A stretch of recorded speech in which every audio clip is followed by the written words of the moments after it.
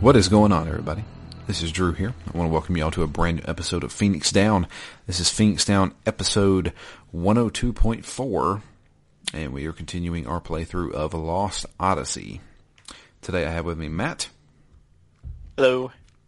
And yeah, more Lost Odyssey here.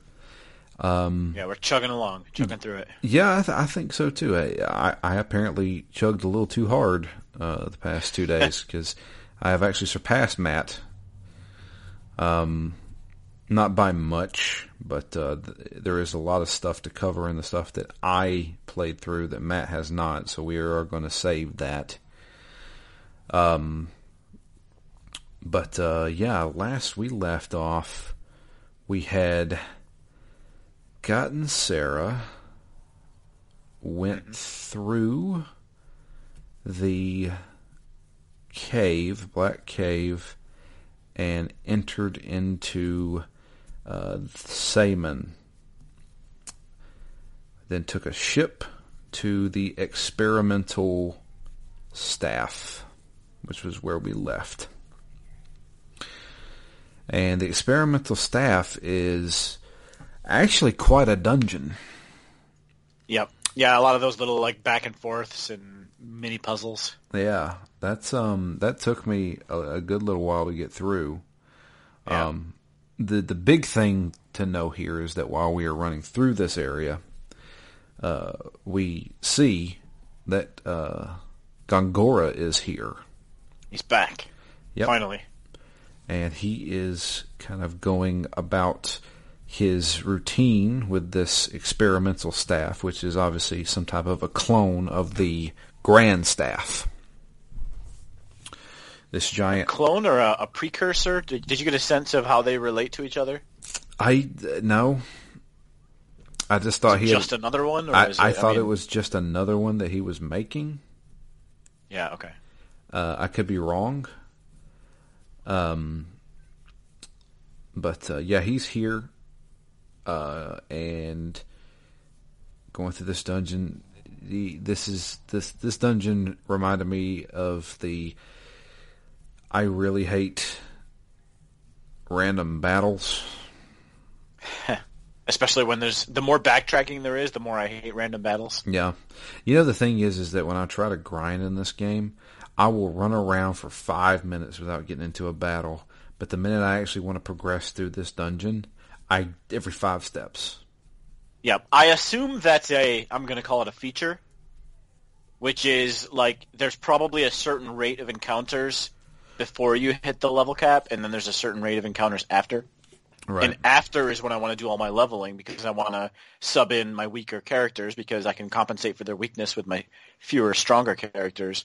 But that's exactly when the rate's gone down, and yeah, you're right. It makes it hard to grind in this game. Yeah. Not just pointless, which is what I thought it was going to be based on the level capping, but it's actually hard to grind. Yeah. But, going through this area, we climb to the top of the experimental staff, and we get to confront Gongora. So there were things that were said in this cutscene that made no sense to me because I had not read Seth's second dream yet.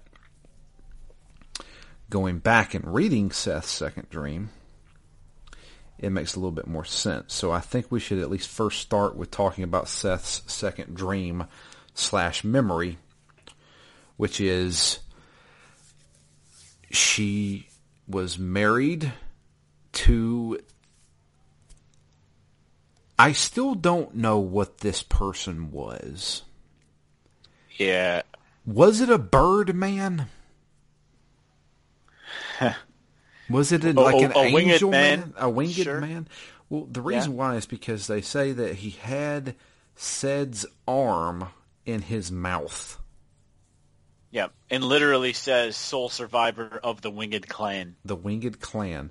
And I'm just thinking, am I thinking of like an anthropomorphic eagle standing there? Like, I'm just, because I'm like... That's a lot funnier than what I was picturing. What were you picturing? I don't know. I guess like an angel.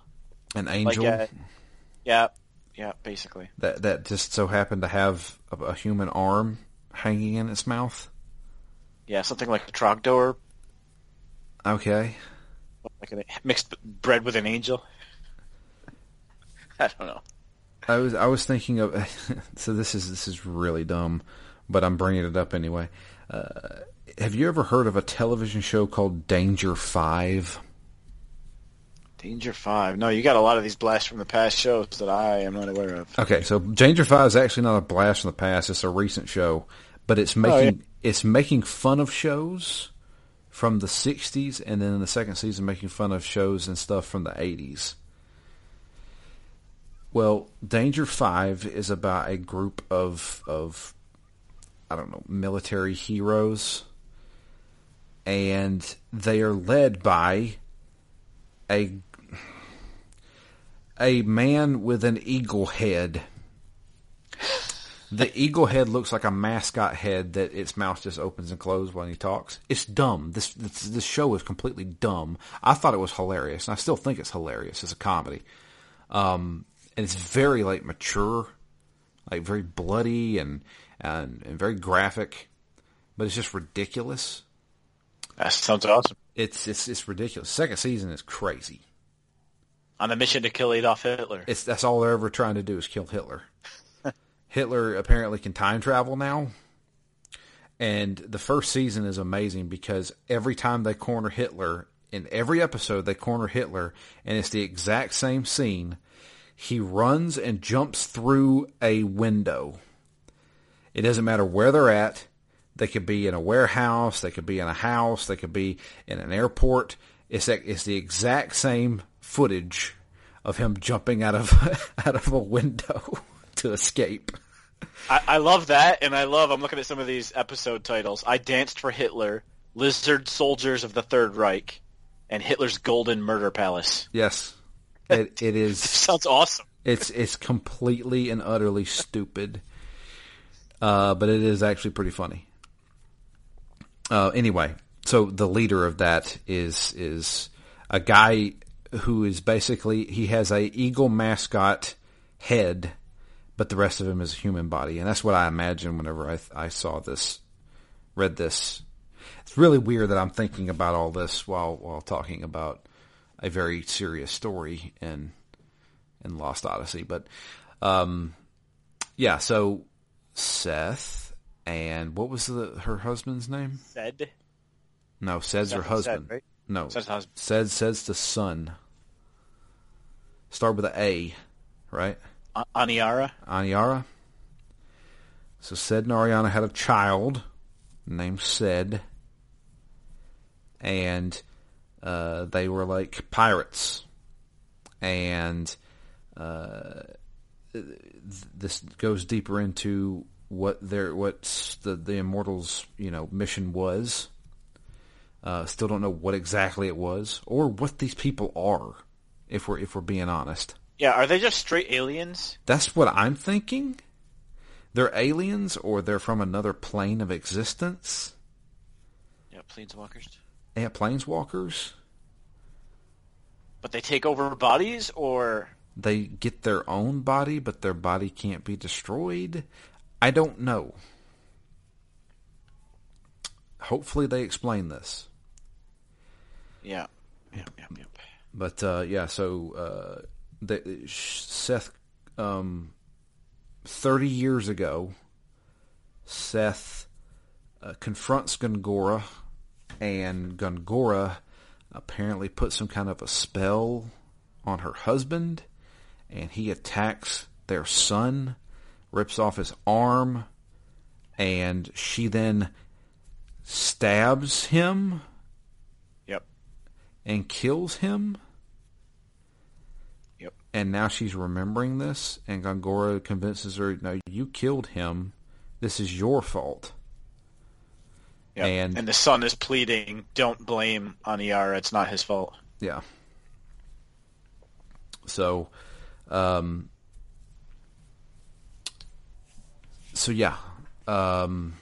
that's being brought up again in the next cutscene at the experimental staff, because we confront Gungora. He's there. Seth is out for blood. She is ready to just, I am going to murder this guy even though I can't murder him. And Gongora is just goading her. Just like, yeah. Nah, you killed your son. You killed your husband. It's all you. But we have a fight with Gongora. Now, this is when I start to think. Traditional RPG, is this the trope of the traditional RPG where I'm supposed to lose this fight? If that's the case, should I save my healing items and magic items because it's useless to use them here? Because yes, this feels like the end boss, but you're not at the end of the game. This is not the end of the game, yeah. So yeah, luckily it was a scripted scene. The reason why is because about the third turn, he just wipes us out with that one single magic ability. And we are all laying there like helpless, knocked out, potentially dead. I don't know. They didn't actually explain this. But we're laying there. Everybody in the party's dead or assumed dead. And Tolton shows up. And Tolton comes out and he's like, "Oh, Gongora, who are these people?" He is quite the doofus. Oh my God. And he's like, "Oh, they were assassins that were trying to come and kill us, trying to stop us from our rightful place in this world." And then Tolton's like, "Yeah, but there's kids." and also, hey, isn't that the queen? Yeah. Also, why is the queen here with them? And he's like, don't worry about it. And that's it. They walk away. Oh, Tolton. But Tolton, it does show a scene where Gongora is kind of, he's kind of, celebrating his victory. And Tolton like sees him in the background and looking at him like, "I don't know about this guy." And I'm a little late for that, but sure. Yeah, I'm just like, how dense can you be, dude? Like, I don't know. Anyway, this is another one of those. I'm like, could we have done another retake of that? Yeah. Just everything about it's just a little cheesy. But yeah, luckily, the kids, Cook and Mac, they saved some of those flowers that they had used for their mother's funeral. The flowers then send out this energy aura that covers everybody, and they begin to awaken. And they're like, "Oh, maybe Mom saved us, brought us back." And I'm just like, gotcha. Deus Ex Machina. Yep. But yeah, so we're back, and well, we have to run now because on top of us being defeated by Gongora, he also set the experimental staff to self-explode or self-destruct. So we have to get out of there. And much like Final Fantasy VII, if you remember the beginning parts of Final Fantasy VII, during the Mako reactor explosion, we have a certain amount of time to get out of there, and that includes during battles. Yep, I was also going to say it reminds me of the end of Zelda. Yeah, or Zelda, yeah. So we have to escape. 12 minutes, I believe, was how long we had. Yeah, that sounds right. Yeah. So during battles, it's also counting down. So I decided to flee from every battle because I didn't necessarily need the experience at this point. Yep. Yeah, that's what I did too. I also equipped the ability to multiple party members to flee. I think, what was it called? Turn tail is the ability. Yep. And the ability, Turntail, states, allows the person to always flee from battle. That is a bold-faced lie. Because I made every single party member flee, and there was at least 3 people with that ability equipped, and they still were unable to flee. And I was like, I don't know what I'm doing wrong. Granted, it didn't matter in the grand scheme of things. I still had like 5 minutes left on the clock whenever I made it out of there. But I was just like, that's annoying. Why even equip this if it doesn't work? Yeah, I know I have it, but I haven't actually used it. I guess I'm or maybe much on it. Maybe I'm reading it wrong, or maybe it is worded wrong. Yeah, maybe it just increases the odds. Maybe that's what it is. It shouldn't say always. If that's the certainly. case. But anyway, so we escape, jump back on the ship. Kaboom! Experimental staff is gone, and the town of Seaman has been lifted from the magical energy curse that had been put upon it. So the talking animals and cars and stuff is gone now, and people have went back to normal.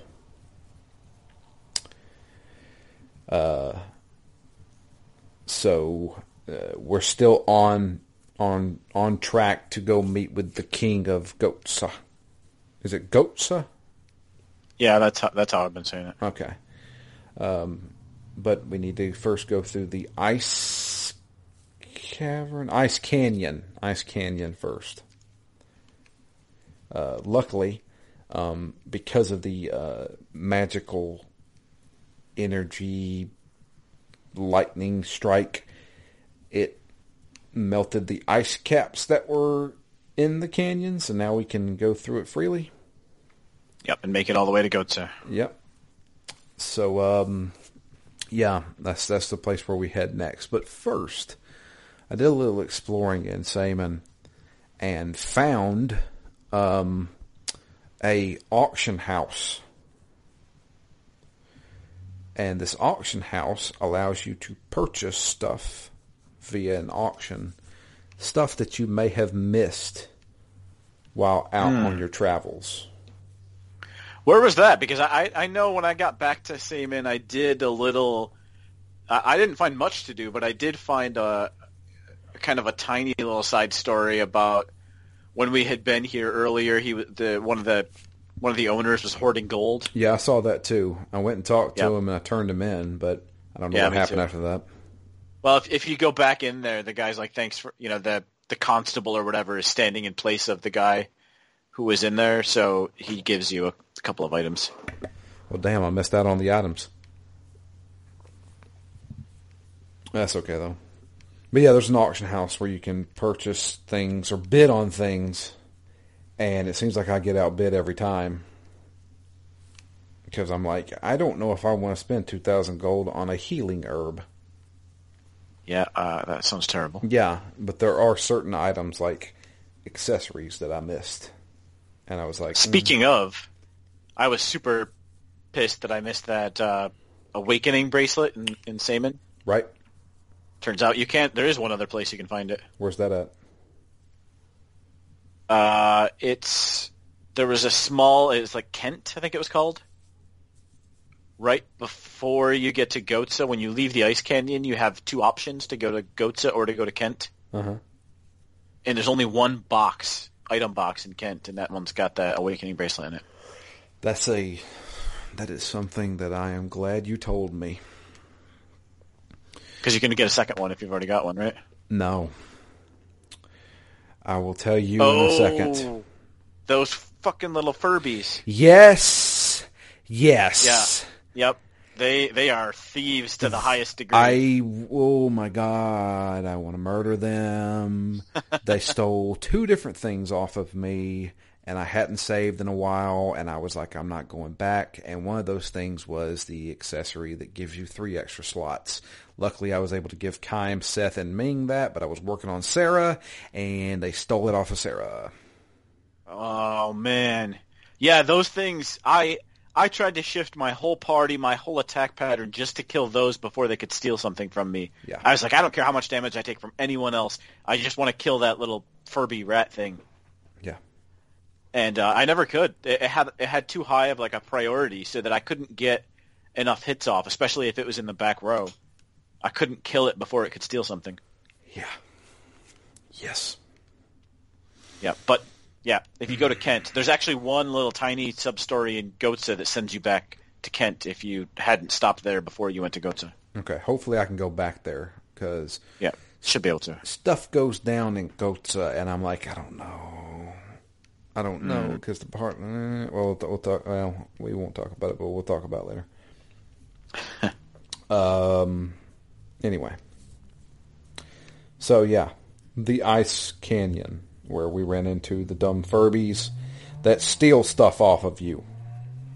I'm very upset about that.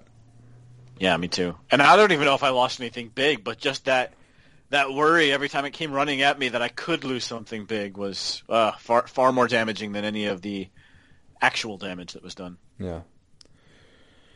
But yeah, I should mention that I have used my skill slots. Oh, finally! Or my slot seeds. Excuse me. Yeah, that was my one biggest question: was whether you had actually done that. Yes, I did it, and I mean, it's nice to have anti-paralysis always, and nice to have anti-poison. And some of the moves, like Kaim and Seth, both have the moves that they learned from Mac, like the power hit and the counter and stuff like that. But other than that, like, I feel like my characters are already good. Yeah, the only thing that I find a little strange about the way they give you these abilities, and now that you have the capability of equipping more of them, they still are of zero value. It's you get so many abilities early on that only boost you if you're critical. Right? Yeah. You get at least 4 or 5 different abilities, like, you get more MP back, or you do more damage, or you have shortened activation times. All these things only happen when you're critical, but I'm not really critical all that often in this game. So it makes it look like you've got all these new abilities, but almost none of them do anything. Yeah, that's what's happened to me as well. I'm just like, it's nice having these things, but I don't see the point in a lot of these skills. Yeah. But anyway. So yeah, go through the Ice Canyon. Nothing really remarkable to say about this place except for, there's a few little tricks you have to learn, like don't fall off the ledges. You'll slide down and have to climb back up, and don't get blown off by the blizzard wind. But yeah, I did end up actually spending a whole lot of time grinding here. I did as well. Especially after fighting the boss. That was when I decided, I'm like, all right, I know I'm going to a big city. I've got a little bit of time here. I probably spent, I don't know, maybe an hour just grinding. I did, just but I did it right before the boss. Oh, that's probably even better. Well, there was a save point there, and I said, okay, I'm just going to run around the save point and level up. Yep. But, yeah. Then the boss, which was a giant, like, dinosaur-looking thing. Yeah, giant magical T-Rex. Yeah. And just the physical attacks, this boss was not hard. Yeah, I thought it was pretty easy, if only because its seriously damaging effects only hit one character at a time. It had some abilities that hit more than one enemy, but those were only doing about 150 damage. And the big stomps were like 650 damage. Yeah. And the only dangerous thing about it was that he could bring the back row party members to the front. Yep. So they weren't protected. But he always went for Seth. For some reason in this game, everybody goes after Seth for me. Yeah, except, and that's what I was going to mention about this area, the small dinosaurs, for some reason, always went after my magic users. Which, shockingly, like, they would kill my magic users in, like, 3 hits. I don't know if it was because they were charging or because of who they were, but there's so often where you're fighting, like, the plant, the dinosaur, and the Furby. And the dinosaurs were not difficult enemies by any means, but the fact that if there were 3 or 4 of them, all 4 of them would go after one of my characters was just weird, I thought, because it would just, those are my characters that can't take that kind of beating. Right. So let me ask you this. At this point in the game, who is your main party consisting? My party has finally switched. Okay. So for most of the game, I had Kym and Seth in the front row, along with Mac as my intermediate guy. And then I had Cook and Jansen in the back row. Okay. And that's been my party the entire game up until this point. Right after the boss, I grinded, and I said, you know what? Mac is annoying. I'm not going to use him anymore. He's the Maru Maru of Lost Odyssey. Yeah, he's the Maru Maru. Thought it was going to be Jansen. It's not Jansen. It's definitely Mac. No, Jansen is the best thing about this game. Yep, agreed. So I swapped out Mac and Cook because I figured while Cook is pretty good and has more life than either Sarah or Ming, I made the assumption that because this is the Queen of Numara and because these are the 2 characters that you get later, that they were going to be better in the long run. I don't know if that was a valid assumption or not, but I wanted to ditch my earlier characters and pick up later game characters. Okay. So, yeah, subbed out Mac and Cook, subbed in Ming and Sarah, and that's it. I spent a few rounds definitely paying for that because Ming and Sarah were so underleveled and had no abilities and had no skill slots. But they're getting there. They're basically up to level now at this point in the game, but they don't have the breadth of capabilities that the characters that have been in the game the whole time have had. Right. So my party is Seth and Kym in the front, Jansen, Cook, and Sarah in the back. Cook and Sarah. Yep. So I guess the only difference is I'm using Ming over Cook. Although I don't really like Ming, so I very well might switch back to Cook. Sarah has become a powerhouse. Sarah and Jansen are like my 2 major damage dealers. Like, they are amazing black mages. Yep. And I got Cook exclusively kind of like a healer/buffer character. Yep. And is she better than Ming? Because that's what I'm doing. I've got that exact same setup. I just don't know which one's better, Cook or Ming. I prefer Cook. I want to have at least one kind of healer. I have her equipped with like level 1 black magic, so she can still do a little bit of damage, but her priority is casting barrier, casting heals, and possibly making Sarah or Jansen cast faster. Yep. Yeah, me too. And then I got, Seth and Kym in the front tanking and doing some good physical damage. But that's basically my whole setup right now. But get ready because that all goes out the window. But yeah, so get through the ice canyon and we make it to Gotza. Gotza is a very large city. Also, very strange looking. It looks like there's a castle that's been turned over. Yeah, I almost, in my mind, it was a castle, or it was like going to be the giant back of a turtle or something. Yeah. And it had like shifted somehow, but yeah, there's definitely. It also, I just feel like technically looks cool. Like it's got a lot of fog and like bright colored lights and magic, and it feels not just like an industrial city, even though they call it the Magic Industry City. Right. Like, it's got kind of a cool vibe to it, I think. Yeah, absolutely. But yeah, we enter into the city. We see a message coming over the teleprompter, I don't know, or the jumbotron, Yeah. and it's the king talking about these are uncertain times, but not to worry. If We are strong. if any of these countries do try to come at us, we are very, very strong, and nobody's going to mess with us. So at this point, I'm like, I don't know where to go. I explored this entire freaking town and do it again, and then for some odd reason I get a cutscene. Like, I ran by this spot previously, but the second time I did it, I ran into an old man. So Kime runs into this old man who bumps into him and drops a coin. Kime picks up the coin, recognizes it, kind of recognizes the guy. Sarah does as well. And Sarah's like, yeah, I think that's who I think it is.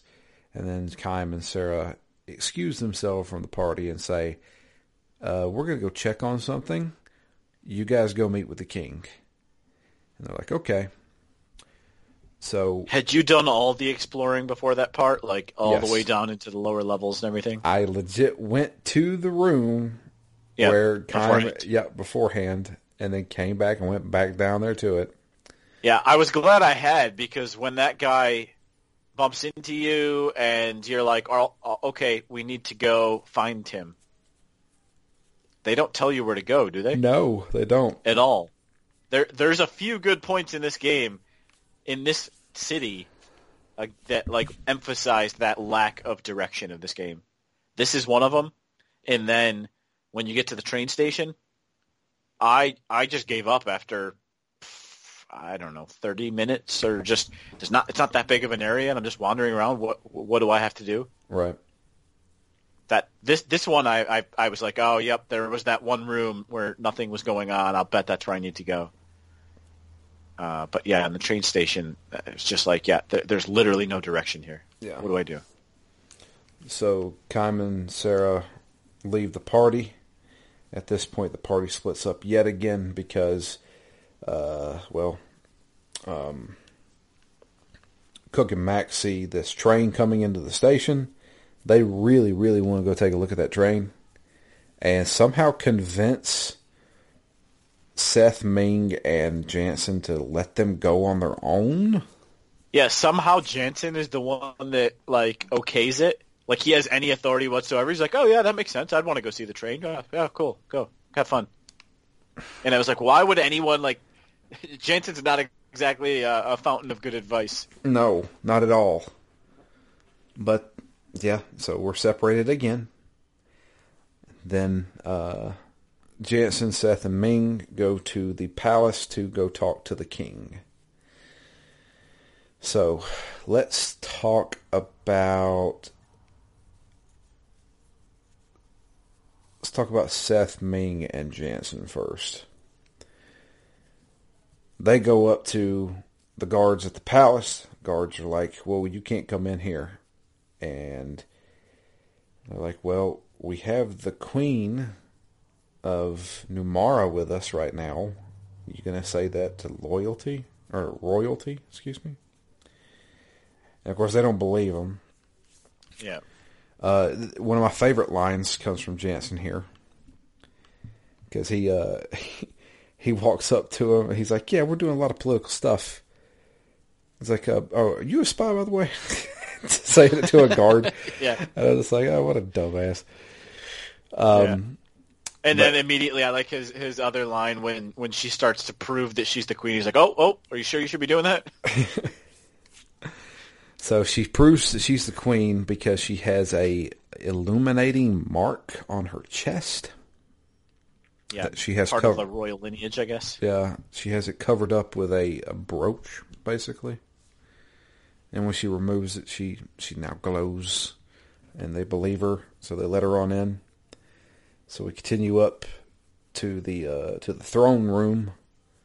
And I did think there was going to be a little bit more on the way, right? You have to go through 4 or 5 little tiny levels. I mean, I guess if I knew I just had to run through them, it wouldn't have taken very long. But, there's pedestrians and there's guards and there's what looks to almost have been offshoot hallways to the left and right. And I'm like, oh, all right, there's another part of the city to explore. And it's definitely just like a long entryway to get to the throne room. Yeah, pretty much.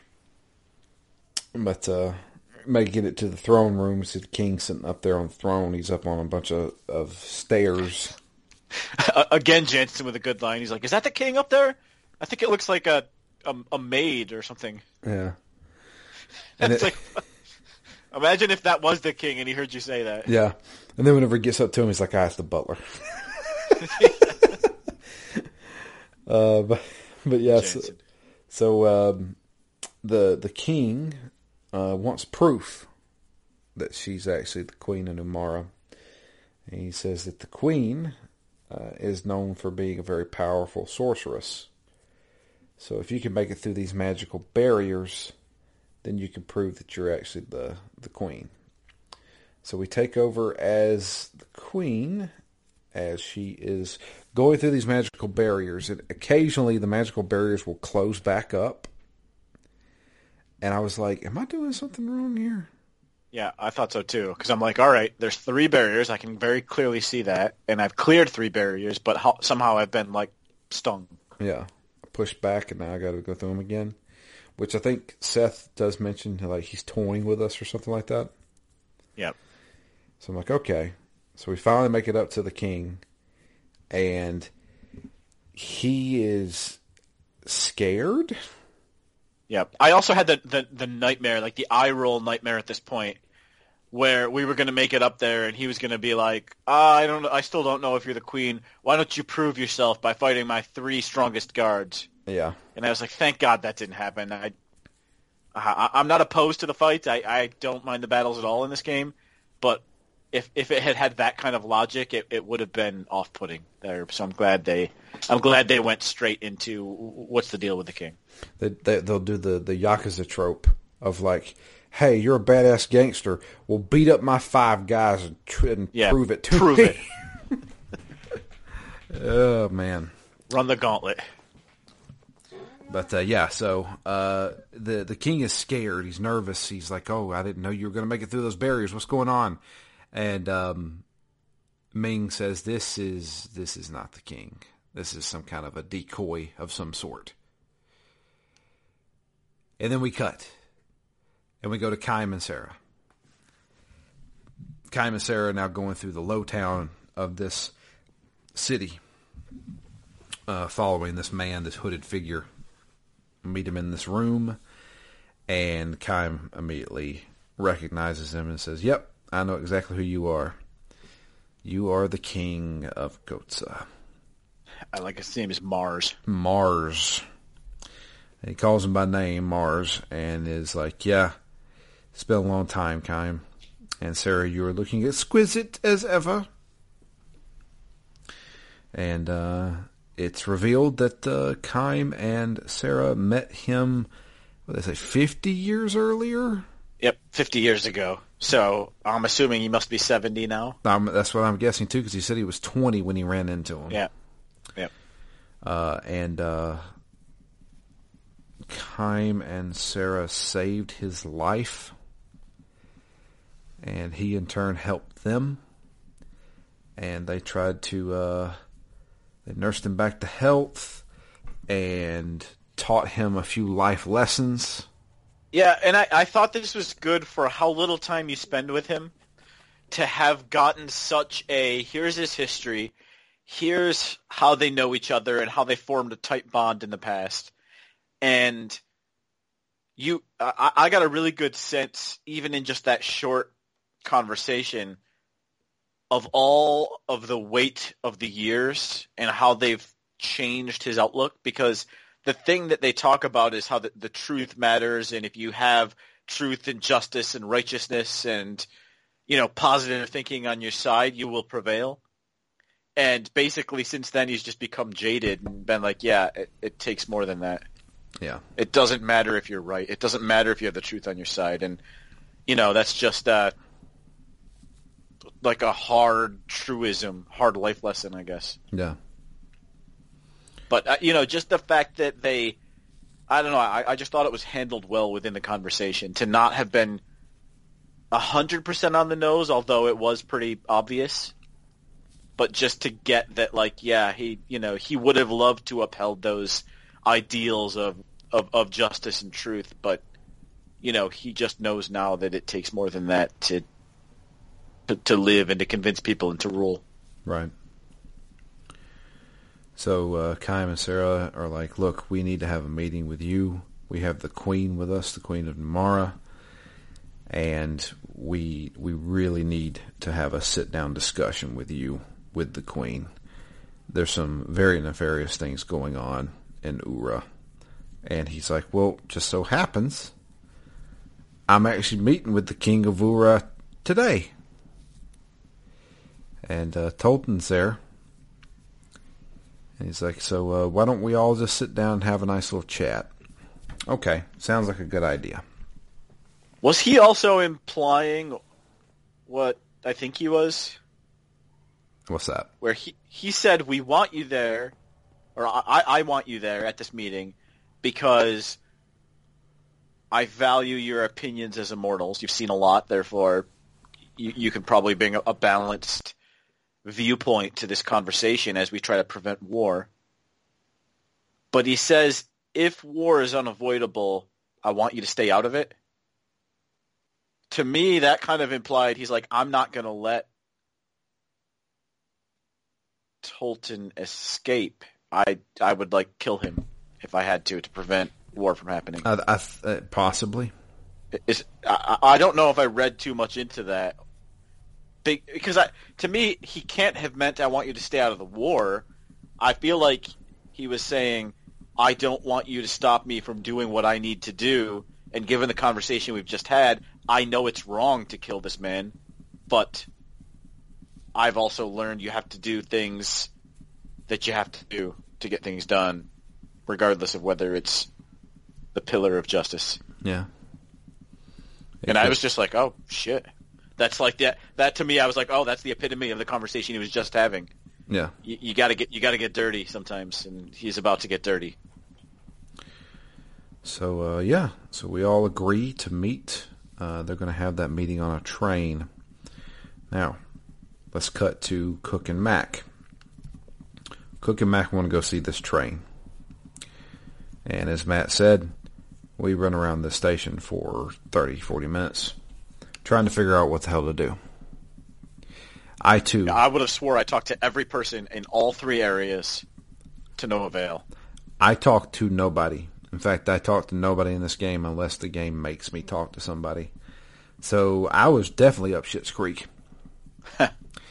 So I ran around this whole place waiting on a cutscene. Nothing ever happened. Finally looked at a fact and says, oh, you got to talk to this one random-ass woman on one of the platforms.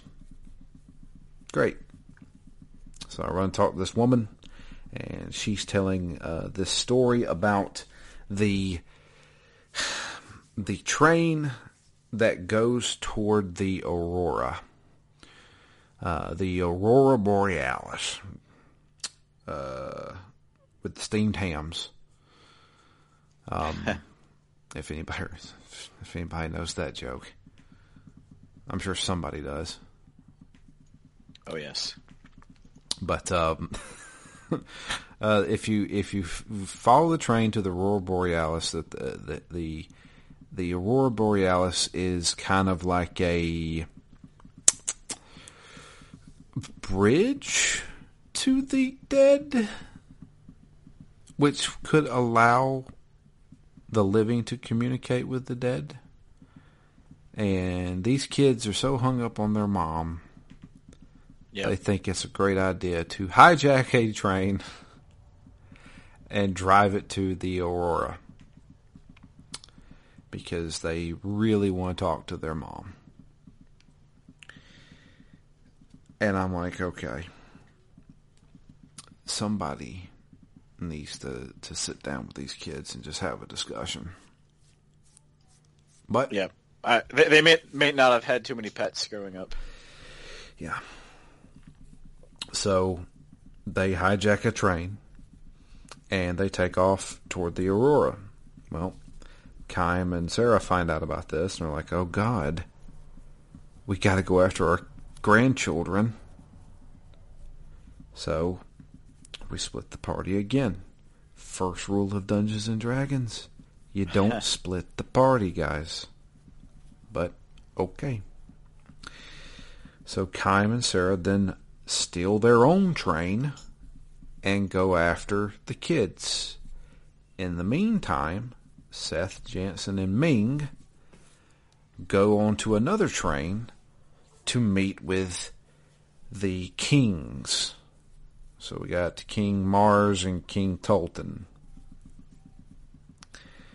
And Matt, this is where you stopped. Is that correct? Yep. This is right where I stopped. Okay. So a lot goes on here. Cutscenes galore. In fact, it's the most cutscenes I've seen in this game.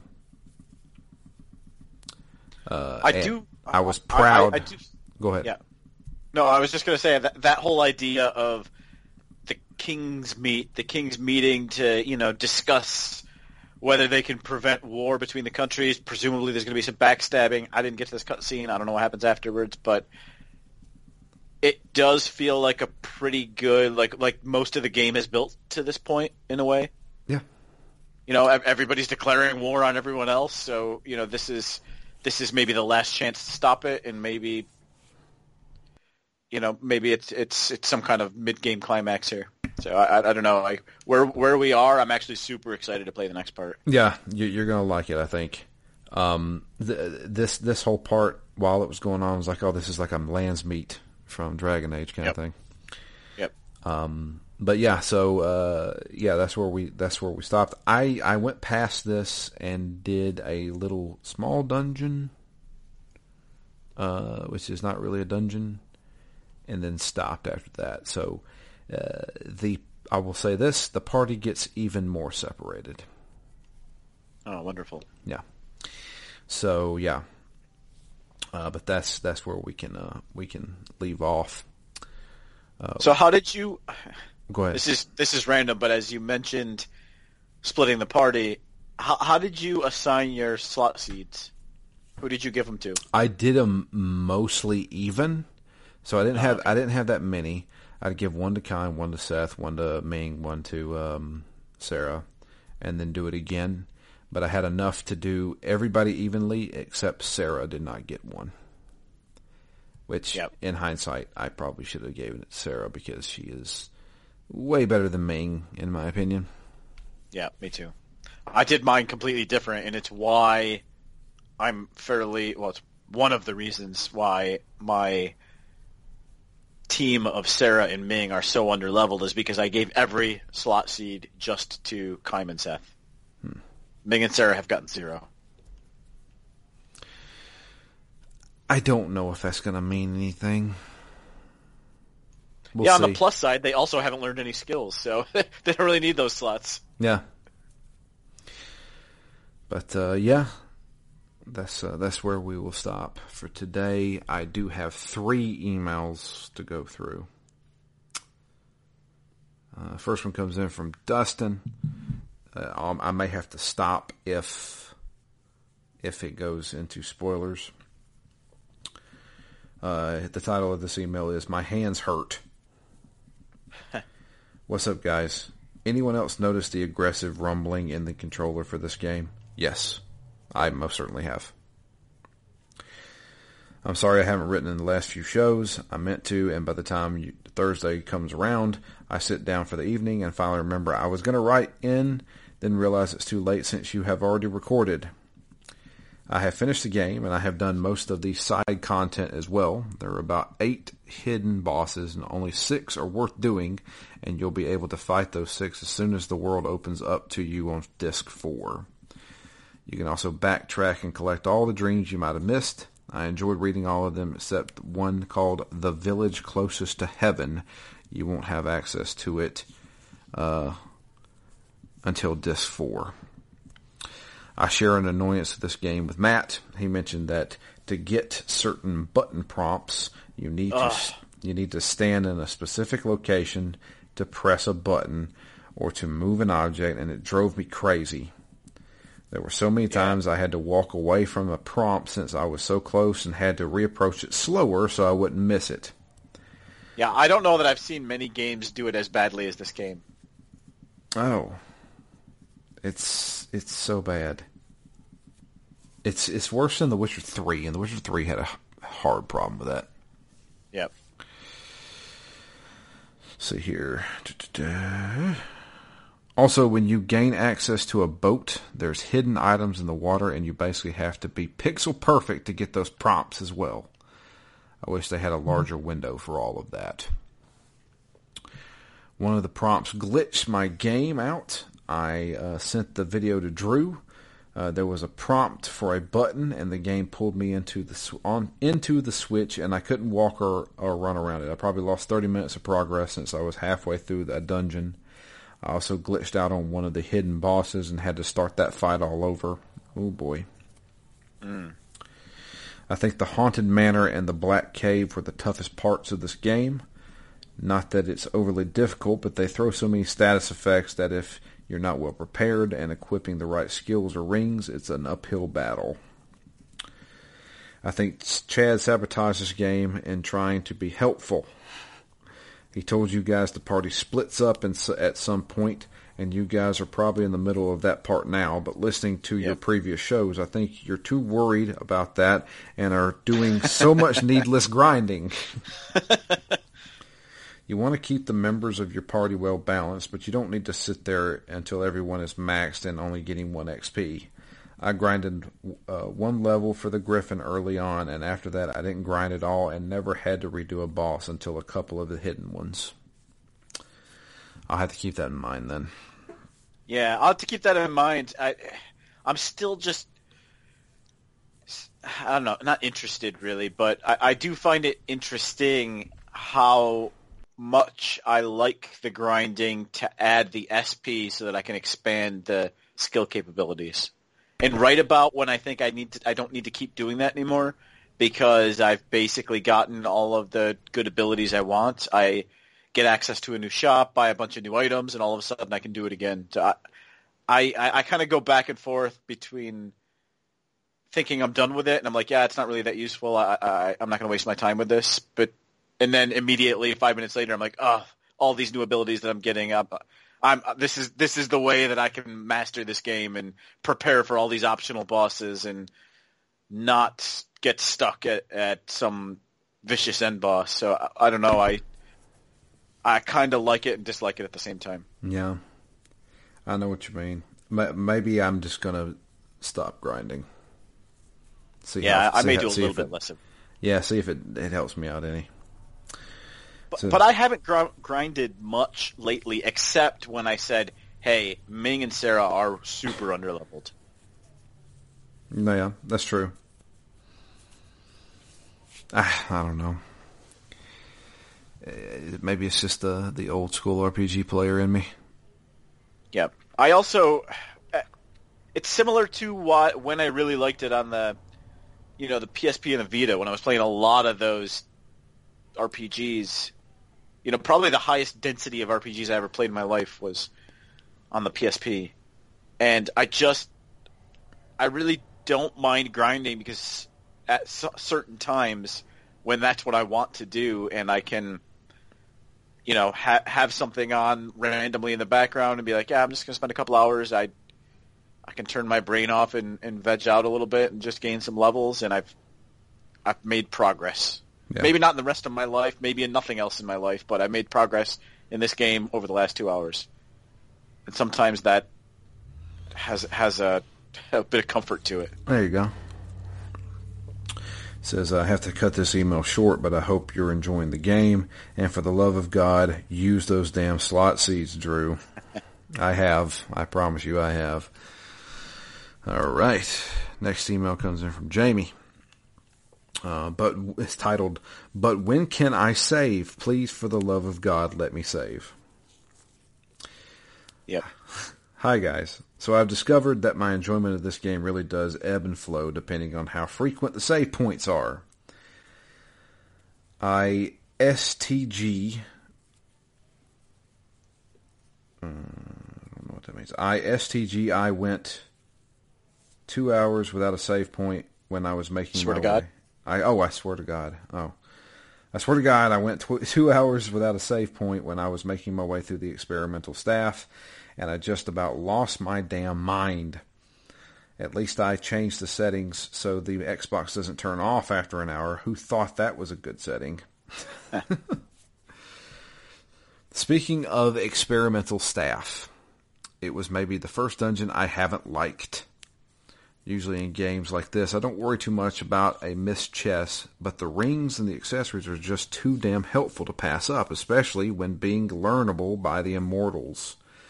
So I worked my way through the maze of ladders and ridiculous elevators and cranes and whatnot to get every single chest I could, cursing every time it was a seed or something else I didn't care for. Also, while I like the idea of having to steal passes from the guards, why did we have to do it for every single one? That was so tiresome. Yep. That I would agree with. Then, when you were just about to get to Gongora, there is kind of a hidden ladder. Did you take that ladder down? If so, you can tell me the purpose of it. I went down and got stopped by a guard, and then it sent me right back to where I had been. So I figured, okay, this is a later escape route. But it wasn't that either. Just a random ladder with a random dude. Just wondering if I missed something or what. So I did run into that as well, but I have no idea what that was. Yep. And I was going to ask also, is there a lot of this level that was random? Because I feel like there were a lot of levers I pushed that moved cranes and boxes in ways that had absolutely no value to anything. Yeah, it was just random. Yeah, okay, because I was like, all right, this is going to matter somehow later, and then it didn't, and I was like, I may have missed about half this level somehow. Yeah, I don't think so. I think it's just there. And there was one ladder that went down only onto a tiny, tiny platform with nothing on it at all. Yep. I was like, I'm missing so much of this game. What am I doing wrong? Anyways, fighting Gongora was a bit odd. In the beginning, I found all the boss fights to be decently hard, and now they're just boring. I haven't really had any challenges in a while. The fact that you can change rings and accessories in the middle of a battle means almost every fight is manageable once you know how to hit them or how to avoid getting hit. Thanks for the counter tip, by the way, Matt. I've equipped that on all my characters now, and it definitely comes in handy. Of course, now all the enemies seem to have also picked up that ability. Still, during that boss battle, when Gongora was taunting us, I thought maybe I was meant to do something else. There have been so many battles where you have to do something sort of against the grain, like save Sarah or put Mac to sleep, so I was thinking maybe I was supposed to wait him out, or maybe it was wrong to attack him, but nah, just a pretty normal fight. And then we didn't even lose our memories. I'm so confused. Wasn't that his threat the whole time? So story-wise, look at Kime steadily coming out of his shell, and Jansen sticking it to the man. Honestly, Jansen has no real reason to be helping our heroes, but he is anyways. More reason to like the guy. But also, Kime made a point I made last week. They really don't know if they are good guys or bad guys, except that Gongora can't stop making himself as stereotypically bad guy-ish as possible.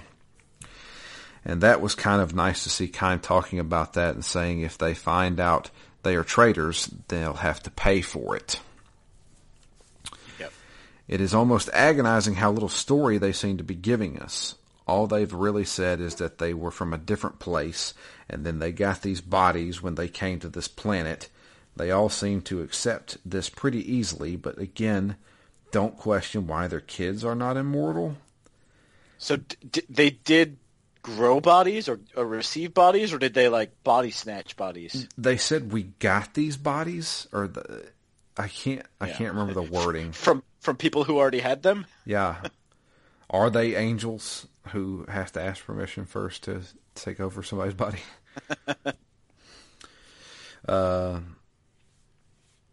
This bit is bugging me. They've been around for 1,000 years. Surely they can go talk to someone to find out their histories. Especially Ming. There should be histories written about that 1,000-year queen. Did she just forget her life 30 years ago and all of the people in the palace just shrugged and figured it was normal for her to suddenly have amnesia? The others I can understand. Maybe they wandered off, or woke and had no idea where they were or what they were doing. But Ming has some explaining to do. I mean, I guess if I woke up as a queen, I might not be too bothered with how I got there, but still. I've only just made it to Gotza. I am a little behind, but hopefully I can pick it up a bit. I actually don't think I have gotten any dreams except the second Seth one. Same for me. Didn't get a single dream this play session. Mm. Did you read any of the other ones from the last time? I did not. I didn't. So we got some random thoughts. Did I just take part in an auction with a chicken? The answer is yes. Yes, I did. The bastard outbid me, too.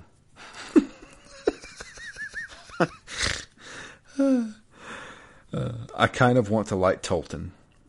I don't know why. I thought there was something there worth liking when he said, but they have children. And then he just shrugged it off to follow Gongora anyways. I love how the Is it because he's careless or because he's a doofus? I think it's because he's a doofus. I think this guy's just a complete idiot. Yeah, he's very malleable. I love how the lightning strike is what melted the ice. The talking magical cars can be explained away by the experimental staff, but the ice couldn't just be magical. It was somehow melted with lightning. Okay.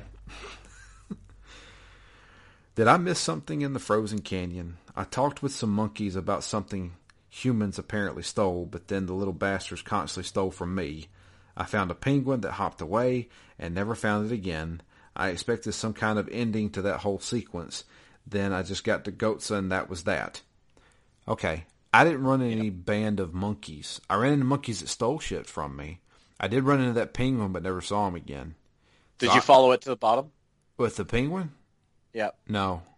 Because you see it, it's like up above you to the right. Yep. If you go into the cave, did you go in and actually, like, trigger it, activate it? Yeah. He jumped down, but then I never saw him again. Yeah, I followed him all the way to the bottom. He goes all the way down every one of the possible ice slides. Slow as molasses.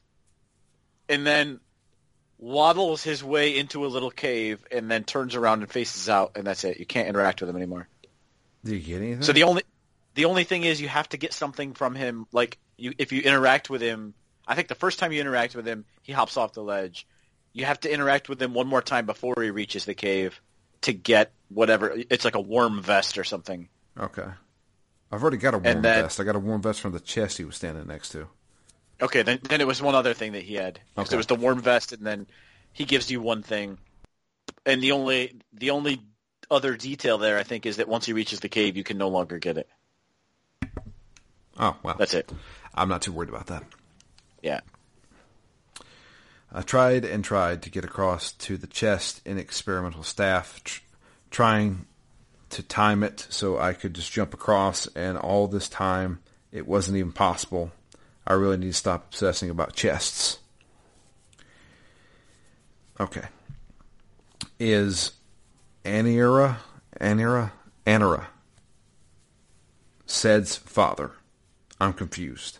I thought the dream said he was, but then Seth was screaming at Gongora and called them her friends, and now I'm unsure.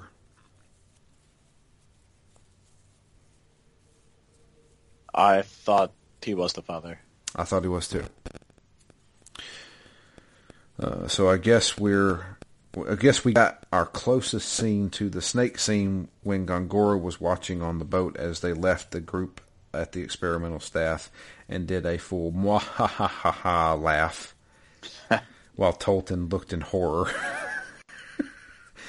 I belly laughed during that scene. It was just me and Gongora laughing it up. Honestly, I wouldn't have been surprised if he lifted a pinky and asked for $1 million. So good. I love how this game is serious one moment and then super goofy the next. We'll probably find out that it was Jansen telling the story the whole time. Wouldn't that be awesome? That would be awesome. That's perfect. Hoping for some answers soon. one of my absolute, because I'm outside of this, I'm on a very big X-Files kick, and one of my favorite episodes ever, I think it's called Bad Blood, where you get a story told from Mulder's perspective and then Scully's perspective. Is that the one with the vampires? Well, the one with the one vampire, Right? the chubby vampire, and it's got Luke Wilson in there, and he's either he's either an attractive country cop, or he's like a bumbling idiot, depending on who's telling the story. And I could just imagine that, if that was the case here, that Jansen runs off with all these women in the end, and he's like, "Oh yeah, of course that's what happened." That's the episode where he's chasing down the kid from the Big Green. Yep, that's the kid. He's the vampire. And he stabs him in the heart. And then comes out he actually wasn't a vampire, he was just wearing fake teeth. And and Mulder's like, oh shit. And then before he says shit, it cuts to the X-Files logo. Yep. Oh man, that's a great episode. That is one of my favorite episodes, and I just watched it like a week ago, but I love that idea that the whole story changes depending on who's telling it. Yeah. All right. Next email comes in from Chad. And it is titled Another Dimension. Okay. Beastie Boys. What'd you say? Beastie Boys. The Beastie Boys? Yeah. Okay. So you were a little over halfway through. Depending on how much exploration you're doing or plan to do, you may be rounding third base and heading home. I was going to play a little game of truth versus fiction with you all, but decided to tame it down. However, here are some ramblings to jog your thought processes. I'll be honest with you that most of this is misleading rubbish, but there are still some elements of truth regarding what is going on in the story. You decide what makes sense. Oh, okay. I think I need to do this in a voice. I'm going to try it. You ready? I'm going to embarrass myself, but I'm going to be channeling my Rod Serling voice. You were traveling through another dimension, a dimension not only of sight and sound but of mind, a journey to a wondrous land where boundaries that are of imagination. That's the signpost up ahead. Your next stop, the Twilight Zone. I can't really do his voice. I dig it. I'm a big fan. Oh, I love fucking Twilight Zone's amazing. It still is. And didn't love the new one quite as much. I mean, not remotely as much. It's but not good. Yeah, it was good enough to watch. It wasn't good enough to fangirl over. No, it was. I don't know. I didn't like the approach at all. Yeah, I didn't either. Anyway, so enough of Mr. Serling here. Oh man, he is talking in parables. All right, to sleep perchance to dream. Matt, it's interesting you picked up on the connotation of recovered memories being referred to as dreams last week. It's funny what the mind does to you when you are in a dreamlike state. Perhaps weird meteors that float in the sky and ooze lava, Halloween towns, or conjuring giant snakes that have a person's face superimposed on it. It's just a bad acid trip. Yeah. Time is relative. What if reality, as Kime and his party knows it, is not real at all, or at least not the reality they were born into? If they are interdimensional beings, yeah, I mean, time and reality could behave differently for them. Yeah. Philip K. Dick once said, reality is that which, when you stop believing in it, doesn't go away. Interestingly, there's plenty of good sci-fi stories where, you're one reality, then you fall asleep and you're in a different reality and bounce back and forth between the two. Yeah. And then you also got to think what's reality to one person is completely fictional to the next. Yeah. Interestingly, he also wrote, "Do androids dream of electric sheep?" Which is what Blade Runner, all kinds of good references, sir. Which is what Blade Runner was based on. Yeah. Kime, Seth, Ming, and Sarah are in fact connected, but if they are in a dreamlike state, how are they in the same dream existence? Inception. It's the Matrix. Yeah. Can you think of any type of extended sleep that would keep them connected in a dream-like state? The Evil Within, anybody? Machine-induced? Hypersleep? Mm-hmm. Evil Within or Danganronpa 2? Goodbye Despair. Oh, so good. Yep. So good. Danganronpa 2, man. Holy crap. Are they actually space explorers placed in some sort of cryo sleep with an augmented reality intended to keep their minds sharp for when they are ready to be awakened? I don't think so, but I'll take any other story that does that as well. And then interesting how various terms in the game relate to sleep, dreams, awakening bracelet, etc. And then the last, well, no, it's not the last. Lost in Space, Space Odyssey 2001, Lost Odyssey. Yeah, I mean, what about just the title of this game, Lost Odyssey? Have they always been immortals? And this whole 1,000 years is just one. You know, maybe what if they were space explorers, and every new civilization, every new encounter that they have leads to an odyssey, 1,000-year odyssey. So you thinking maybe they're the ones that came and created this world? Could be. I hadn't been thinking that. I've been thinking that they're more just like rovers, roving the galaxy, roving the universe. Maybe annexing the memories and the thoughts and the hopes and dreams of the planet, combining them somehow into whatever personality they take on for 1,000 years, live out an odyssey, and then move on to the next one. I don't know why this one would be the Lost Odyssey, or maybe just because they had lost their memories for the 1,000 years. I don't know. Yeah. What if Gongora is not immortal or man or real at all? I think the idea of him time traveling back is getting less and less likely. Yeah. Especially after the next big cutscene. Okay. We're getting into it here. This sounds insane. HAL 9000. This mission is too important for me to allow you to jeopardize it. I know I've made some very poor decisions recently, but I can give you my complete assurance that my work will be back to normal. I've still got the greatest enthusiasm and confidence in the mission, and I want to help you.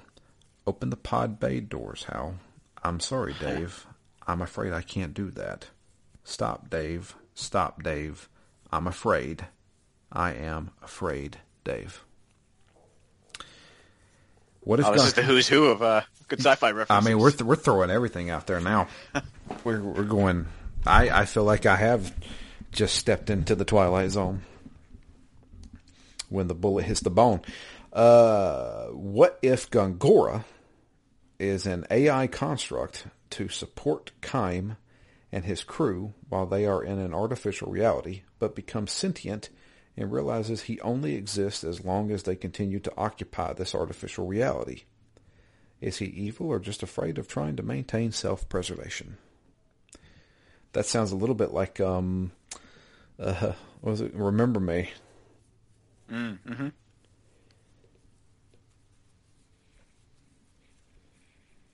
So, do any of these stick? What do you think? Well, we're not done yet. Oh, there's more. There's more.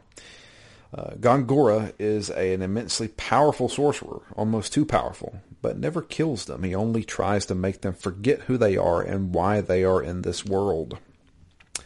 Is Gongora the love child of Freddy Krueger and HAL 9000? Except you can't really die from a dream and hence immortal? That is my favorite. That's it. Nightmare on Elm Street. That's it. Are you talking about Dream Warriors? Yep. You remember the one after that? Which one was that one? So Dream Warriors was 3, right? Yeah, Dream Warriors was 3. The fourth one had Trinity in it from The Matrix. You remember what I'm talking about? The Dream Master. It might have been that one.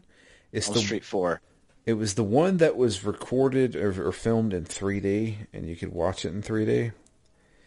There are multiple scenes in that movie that are really bad because they were supposed to be showing off the 3D effects. Like, there's a part where one of them has a baseball bat, and they're legit just swinging it around because it would look cool in 3D. But if you watch it on a TV, it looks fucking dumb as shit. Yeah. And I was like, wow, they didn't really future-proof this, did they? Which, I mean, who future-proofs, you know, A Nightmare on Elm Street Part 4? So, anyway. I like to think of Gongora not as Freddy Krueger, but as Scary Harry, if anybody gets that reference. Gongora does seem pretty protective of Grand Staff 1 and 2. Maybe they are manual releases from this world. The crossover points? Could be. Can you imagine being awakened, lost in space, asleep for God knows how long because you were under the control of an AI construct, only to meet your next challenge of, so what do I do now that I'm awake? That's a lot of references to the hardcore sci-fi of being basically a crew on a ship. Did you ever read Hull 03? Oh, yes. That's a good one. That is a good one. When you wake up and everything's not what it was supposed to be. Yep, that's a good one. And also a movie of a similar ilk that I really loved was Pandorum. Haven't seen that. That's, they wake up on an empty ship and there's some scary beings on there with them. It's pretty good. In fact, there is actually a game that I have played recently that had the introduction a lot like this. Outriders. So, Outriders starts off with almost like Mass Effect Andromeda. We're going to a different planet because our planet's messed up. And we're going to colonize this one planet. It's our only shot. We land there, and there's some bad stuff going down. Like alien storms that can ruin everything. And you get injured. Your character gets injured. And they throw you in cryosleep. You then wake up, and it's now 30 years later. And they have colonized this planet, and it has turned into a no man's land. In 30 years, wow. Yeah. And I was that intro, I haven't played much of that game, but that intro is fucking solid. I was like, oh man. Like, it was to a point, like, I was playing it while my wife was working. And I was playing it, and like, it got to a point where she stopped working and was just watching the screen because it was that, like, I was like, no, this is kind of cool. This is compelling as shit.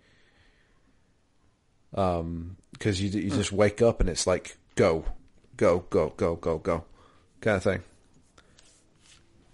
But it's actually really good. Yeah, I have to check that out. Sounds awesome. Yeah.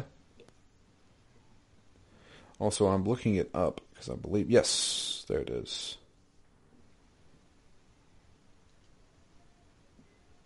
What is the name of that movie? I thought it was called Anonymous, but I could be wrong. There is a movie where a bunch of people are in this warehouse and they are all knocked out, and when they wake up, they don't remember who they are, but they realize that some people are kidnappers and some people are the kidnappees, but they don't know who's who. And they're trying to figure out who it is. I thought it was Anonymous. I saw that movie a long ass time ago. And that was pretty compelling. You wake up, don't know who you are, but you know that something went down here. And either I'm a good guy or a bad guy, and I don't know who's who. What is the name of that movie? It's going to drive me insane. It's not Anonymous, because when I look up Anonymous...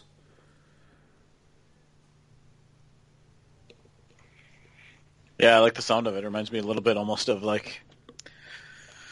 Not Cube, but a little bit like Cube. A little bit like The Circle. A little bit like Danganronpa. Big fan of waking up next to strangers and not knowing who's good and who's bad.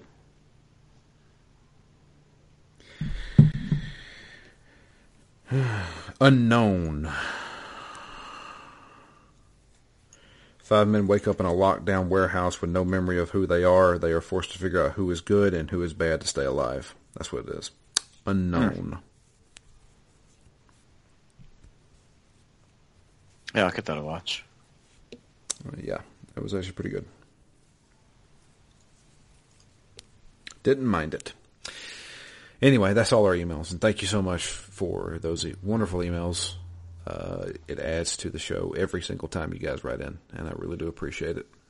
Yeah, absolutely. Especially those types of questions of what's going on, those probing questions of, take a guess, because it's really not clear. And if any of those are remotely what is happening, then it's definitely not clear what's actually happening in this game. Yeah. To be honest with you, I don't know. I still don't know what's going on even after the big cutscene. So I didn't think it was anything that involved. I thought they were just aliens, and that's it. They're either angels or aliens, and that's why they're immortal. Period. Other things will happen. I didn't really expect there was going to be anything that kind of hardcore sci-fi about it, but maybe there isn't. Maybe that's all red herrings. It could be. I don't know. I want to know why they came here, what their mission was, why Gongora really, really hates them. But not enough to kill them. Yeah, but not enough to kill them. Or to try to kill them. Yeah, just wants them to forget. I guess because if you are an immortal, since you can't die, forgetting everything you've ever known is your way of dying. So, yeah, that's going to be it for us. I do appreciate everybody writing in. If you would like to write in an email, it is drew@ztgd.com. You can also tweet to us. I am at Drew Leachman. Matt is at REMGS, and the podcast itself is at ZTGD Phoenix Down. But, yeah, that's going to be it for us this week. We're going to keep plowing along here. I'm hoping to get through the third disc, which I think I will do. And for this next play session, I'm playing it by ear at this point. Like the time I can get to play this game, I'm going to try and do as much as I possibly can. And I am going to take up the advice and stop grinding. I'm just going to go through.